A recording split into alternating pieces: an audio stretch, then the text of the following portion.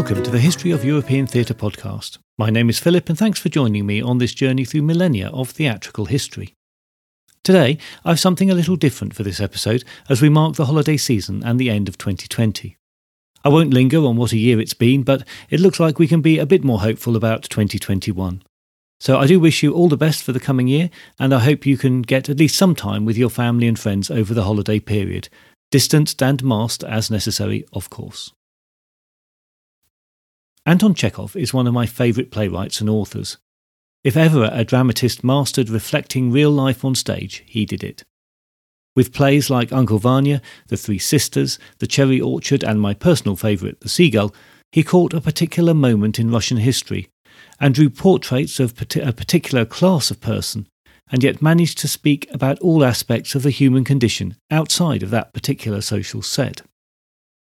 Not much appears to happen in the plays, and when something dramatic does happen, it's handled very obliquely, often off stage, and we're uncertain about exactly what's happened. And then you sit back and think about the play and realise that these characters have been through life-changing moments, and so much has happened. Life decisions have been made or avoided in staid conversations and hidden disappointments. They're not necessarily easy plays to watch, but I've never found them anything less than rewarding. And if anything, I like his short stories even better. That feeling of nothing happening but everything happening is condensed into just a few pages and a few briefly but well-drawn characters. If you haven't read any before, try the Lady with Lapdog collection. All the stories in this volume are exquisite. It'll be a long time until we get to Chekhov in the podcast, but we will linger when we get there. So for a Christmas episode, I found his short story, A Christmas Time. It's not a typical Christmas story. There's no orphaned children, ghosts, well-meaning or otherwise, no dancing toys or rosy-cheeked children playing in the snow, no Christmas miracle. But it is pure, condensed Chekhov. So please do enjoy A Christmas Time by Anton Chekhov.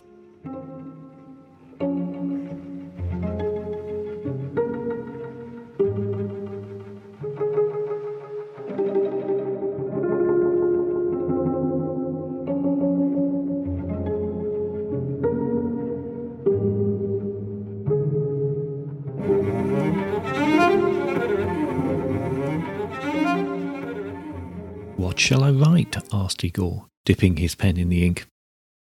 Vasilia had not seen her daughter for 4 years. Euphemia had gone away to St. Petersburg with her husband after the wedding, had written 2 letters, and then had vanished, as if the earth had engulfed her. Not a word, not a sound had come from her since. So now, whenever the aged mother was milking the cow at daybreak, or lighting the stove, or dozing at night, the tenor of her thoughts was always the same. How is Euphemia? Is she alive and well? She wanted to send her a letter, but the old father couldn't write, and there was no one whom they could ask to write for them. But now Christmas had come, and Vasilia could endure the silence no longer. She went to the tavern to see Igor, the innkeeper's wife's brother, who had done nothing but sit idly at home in the tavern since he'd come back from military service, but of whom people said that he wrote the most beautiful letters, if only you paid him enough. Vasilia talked with the cook at the tavern, and with the innkeeper's wife, and finally with Igor himself, and at last they had agreed on a price of 15 kopecks. So now, on the second day of the Christmas festival, Igor was sitting at the table in the inn kitchen with a pen in his hand. Vasilia was standing in front of him, plunged in thought, with a look of care and sorrow on her face. Her husband, Peter, a tall, gaunt old man with a bald brown head, had accompanied her. He was staring steadily in front of him like a blind man. A pan of pork that was frying on the stove was sizzling and puffing, and seemed to be saying, "Hush, hush, hush." The kitchen was hot and close. "What shall I write?" Igor asked again. "What's that?" asked Vasilia, looking at him angrily and suspiciously. "Oh, don't hurry me. You are writing this letter for money, not love. Now then, begin. To our esteemed son-in-law Andrei, and our only and beloved daughter Euphemia, we send you greetings and love, and the everlasting blessings of their parents." All right, fire away. "We wish them a happy Christmas.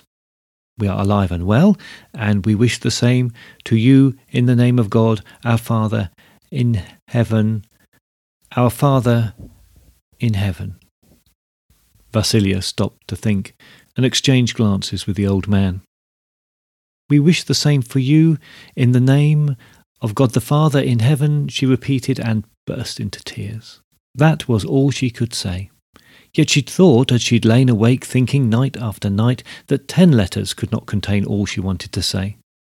Much water had flowed into the sea since their daughter had gone away with her husband, and the old people had been as lonely as orphans, sighing sadly in the night hours, as if they had buried their child. How many things had happened in the village in all those years?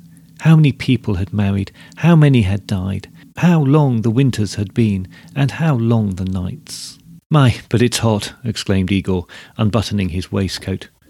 "The temperature must be 70. "Well, come on, what's next?" he asked. The old people answered nothing. "What is your son-in-law's profession?" "He used to be a soldier, brother. You know that," replied the old man in a feeble voice. "He went into military service at the same time you did. He used to be a soldier, but now he's in a hospital where a doctor treats sick people with water. He's the doorkeeper there." "You can see it written here," said the old woman, taking a letter out of her handkerchief. "We got this from Euphemia a long, long time ago. She may not be alive now." Igor reflected for a moment and then began to write swiftly. "Fate has ordained you for the military profession," he wrote. "Therefore we recommend you to look at the articles on disciplinary punishment and penal laws for the War Department, and to find there the laws of civilization for members of that department." When this was written, he read it aloud, whilst Vasilia thought of how she would like to write that there had been a famine last year, and that their flour had not even lasted until Christmas, so that they had been obliged to sell their cow, that the old man was often ill and must soon surrender his soul to God, that they needed money. But how could she put this into words? What should she say first, and what last? "Turn your attention to the 5th volume of Military Definitions," Igor wrote. "The word soldier is a general appellation, a distinguishing term, but the commander-in-chief in the army and the last infantryman in the ranks are alike called soldiers." The old man's lips moved, and he said in a low voice, "I should like to see my grandchildren." "What grandchildren?" asked the old woman crossly. "Perhaps there are no grandchildren." "No grandchildren? But perhaps there are. Who knows?" "And from this you may deduce," Igor hurried on, "which is an internal and which a foreign enemy. Our greatest internal enemy is Bacchus." The pen scraped and scratched and drew long curly lines like fishhooks across the paper. Igor wrote at full speed and underlined each sentence 2 or 3 times. He was sitting on a stool with his legs stretched far apart under the table, a fat, lusty creature with a fiery nape and the face of a bulldog. He was the very essence of coarse, arrogant, stiff-necked vulgarity, proud to have been born and bred in a pot-house. Vasilia well knew how vulgar he was, but couldn't find the words to express it, and could only glare angrily and suspiciously at him. Her head ached from the sound of his voice and his unintelligible words, and from the oppressive heat in the room, and her mind was confused. She could neither think nor speak. She could only stand and wait for Igor's pen to stop scratching. But the old man was looking at the writer with an unbounded confidence in his eyes. He trusted his old woman, who had brought him here. He trusted Igor, and, when he had spoken of the hydropathic establishment just now, his face had shown that he trusted that, and the healing power of its waters. When the letter was written, Igor got up and read it aloud from beginning to end. The old man understood not one word, but he nodded his head confidently and said, "Very good. It runs smoothly, thank you, kindly. It's very good." They laid 3 5-kopeck pieces on the table and went out. The old man walked away, staring straight ahead of him, like a blind man, and a look of utmost confidence lay in his eyes. But Vasilia, as she left the tavern, struck at a dog in her path and exclaimed angrily, "Ugh! The plague!" All that night the old woman lay awake full of restless thoughts, and at dawn she rose, said her prayers, and walked 11 miles to the station to post the letter.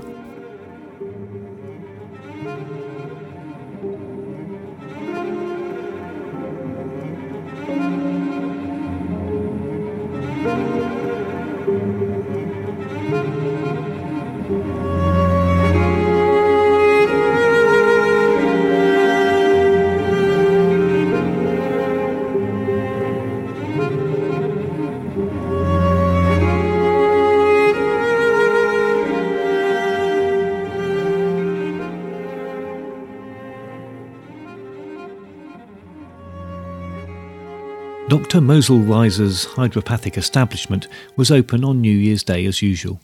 The only difference was that André, the doorkeeper, was wearing unusually shiny boots and a uniform trimmed with a new gold braid, and that he wished everyone who came a Happy New Year. It was morning. André was standing at the door reading a paper. At 10 o'clock precisely, an old general came to him, who was one of the regular visitors at the establishment. Behind him came a postman. André took the general's coat and said, "Happy New Year to you, Excellency." "Well, thank you, my friend, and the same to you." And as he mounted the stairs, the general nodded towards a closed door and asked, as he did every day, always forgetting the answer, "And what is there in there?" "A room for massage, Your Excellency." When the general's footsteps had died away, André looked at the letters and found one addressed to him. He opened it, read a few lines, and then, still looking at his newspaper, sauntered towards the little room downstairs at the end of the passage, where he and his family lived. His wife, Euphemia, was sitting on the bed feeding a baby. Her oldest boy was standing at her knee with his curly head on a lap, and a third child was lying asleep on the bed. André entered their little room and handed the letter to his wife, saying, "This must be from the village." Then he went out again without raising his eyes from his newspaper, and stopped in the passage not far from the door. He heard Euphemia read the first lines in a trembling voice. She could go no further, but these were enough. Tears streamed from her eyes, and she threw her arms round her eldest child and began talking to him and covering him with kisses. It was hard to tell whether she was laughing or crying. "This is from Granny and Grandaddy," she cried, "from the village, O Queen of Heaven, O holy saints, the roofs are piled with snow there now, and the trees are white, oh so white. The little children are out coasting on their darling little sledges, and Grandaddy darling, with his dear bald head, sitting by the big, old, warm stove, and the little brown doggy, oh my precious chicken babies." André remembered, as he listened to her, that his wife had given him letters at 3 or 4 different times, and had asked him to send them to the village, but important business had always interfered, and the letters had remained lying around, unposted. "And the little white hares are skipping around in the fields now," sobbed Euphemia, embracing her boy with streaming eyes. "Grandaddy dear is so kind and good, and Granny is so kind and so full of pity. People's hearts are strong and warm in the village. There's a little church there too, and the men sing in the choir. Oh, take us away from here, O Queen of Heaven, intercede for us, merciful Mother." André returned to his room to smoke until the next patient came in, and Euphemia suddenly grew still and wiped her eyes. Only her lips quivered. She was afraid of him, oh, so afraid. She quaked and shuddered at every look and every footstep of him, and never dared to open her mouth in his presence. André lit a cigarette, but at that moment a bell rang upstairs. He put out the cigarette, and assuming a very solemn expression, hurried to the front door. The old general, rosy and fresh from his bath, was descending the stairs. "And what is there in there?" he asked, pointing at the closed door. André drew himself up to attention and answered in a loud voice, "The hot douche, Your Excellency."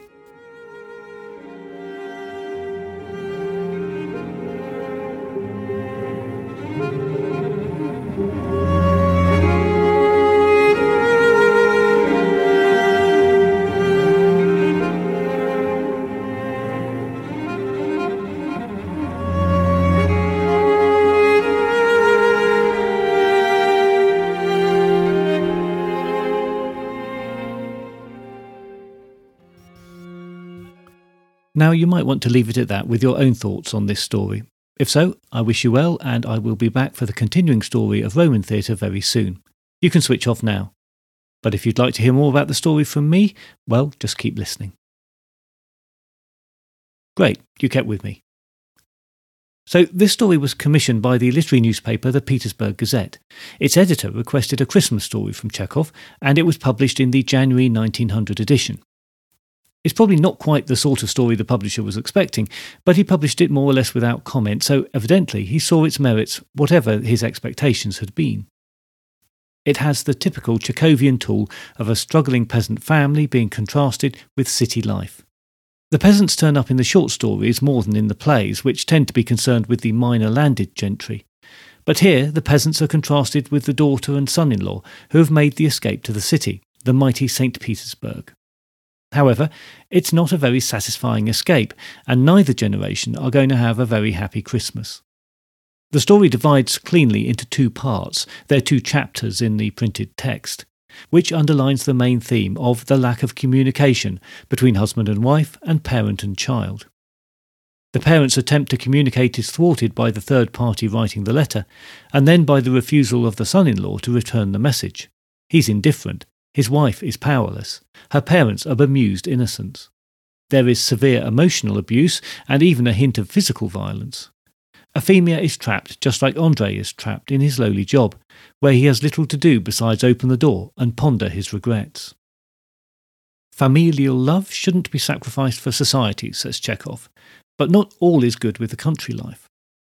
The parents are abjectly poor and the father is close to death. Igor the letter writer makes fools of them when he turns the letter for a Christmas greeting into an expression of his own political ideas, and then takes payment for the completely inappropriate letter. And what to make of the old general coming out of his healing bath? He's forgetful and somehow seedy, but he's the sort of man who owns farms and keeps the serfs in their place. He's the kind of man who's running Russia. It's a damning portrayal of the country, and perhaps particularly poignant when we were expecting a sweet and cheerful Christmas tale. But, and with Chekhov there is usually a but, the last lines are ambiguous. Andrei tells the general that behind the door there's a healing shower. In some translations, this is a charot shower, specifically a medicinal shower for massage with water. Does that suggest that the emotional rifts in the story can be healed? Andrei could be the one to open the door if he has the will, as could the general, if he can remember what's behind it. The ending is bittersweet rather than hopeful, but we have to remember that this story was written only a few years before Chekhov died, and close to the writing of The Three Sisters and the Cherry Orchard. The latter play ends with the sound of the first tree in the old orchard being felled, a similarly mixed message either about the hope of progress or mourning for the lost glories of the past. Chekhov was not, I suspect, much in the Christmas mood when he received the short story commission, any more than he was going to give his plays an unambiguously happy ending. But it's a story that makes you stop and think and lingers in the memory. Next time we're back with the Romans with the story of the life and times of Plautus. As things stand at the moment, we have an unbroken run now through the Romans to the end of Season 2, but as 2020 has taught us, anything is possible, and if we should expect one thing, it's the unexpected. If you'd like to support the podcast, please find us on patreon.com for additional content and transcripts of the podcast episodes, or at ko-fi.com if you just fancy tipping me the price of a coffee to say thanks. All contributions help offsetting the cost of hosting the podcast and are gratefully received. On the Patreon feed, the latest episode partners my conversation with Jimmy Waters about the play Trackers, with some details about the archaeologists Hunt and Grenfell. You can get access to that and all the bonus episodes and transcripts for the main podcasts as soon as you sign up at patreon.com. I look forward to your company next time, but in the meantime, if you have any comments or concerns, you can contact me by email at thoetp@gmail.com or via Twitter @thoetp.